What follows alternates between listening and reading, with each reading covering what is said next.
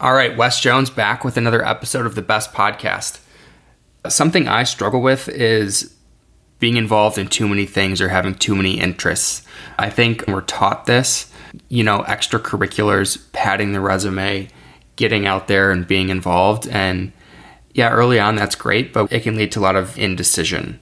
We think by not committing to anything, we have this optionality that one day we'll figure it out and find the one thing that's going to be what we focus on. But I found instead of figuring out what that thing is, I just seek out more options. There's so many different things that I might think are interesting that I end up not focusing on any of them.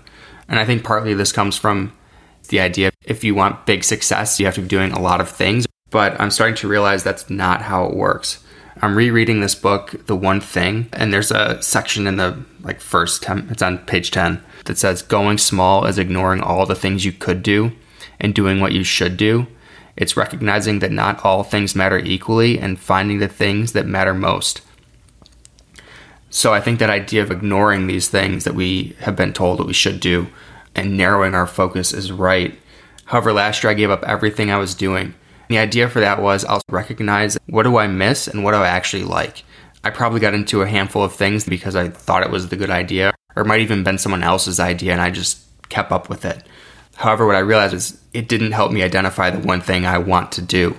It didn't give me the focus of, okay, here's the one thing I absolutely have to keep doing. The idea I have now is instead of one thing, what's the one theme? Having a theme will help narrow my focus while still letting me figure out where exactly I want to go. I can use that to qualify whatever the opportunity is and say, does it fit within the direction I'm headed? It's not the one thing yet, but could it help get me there?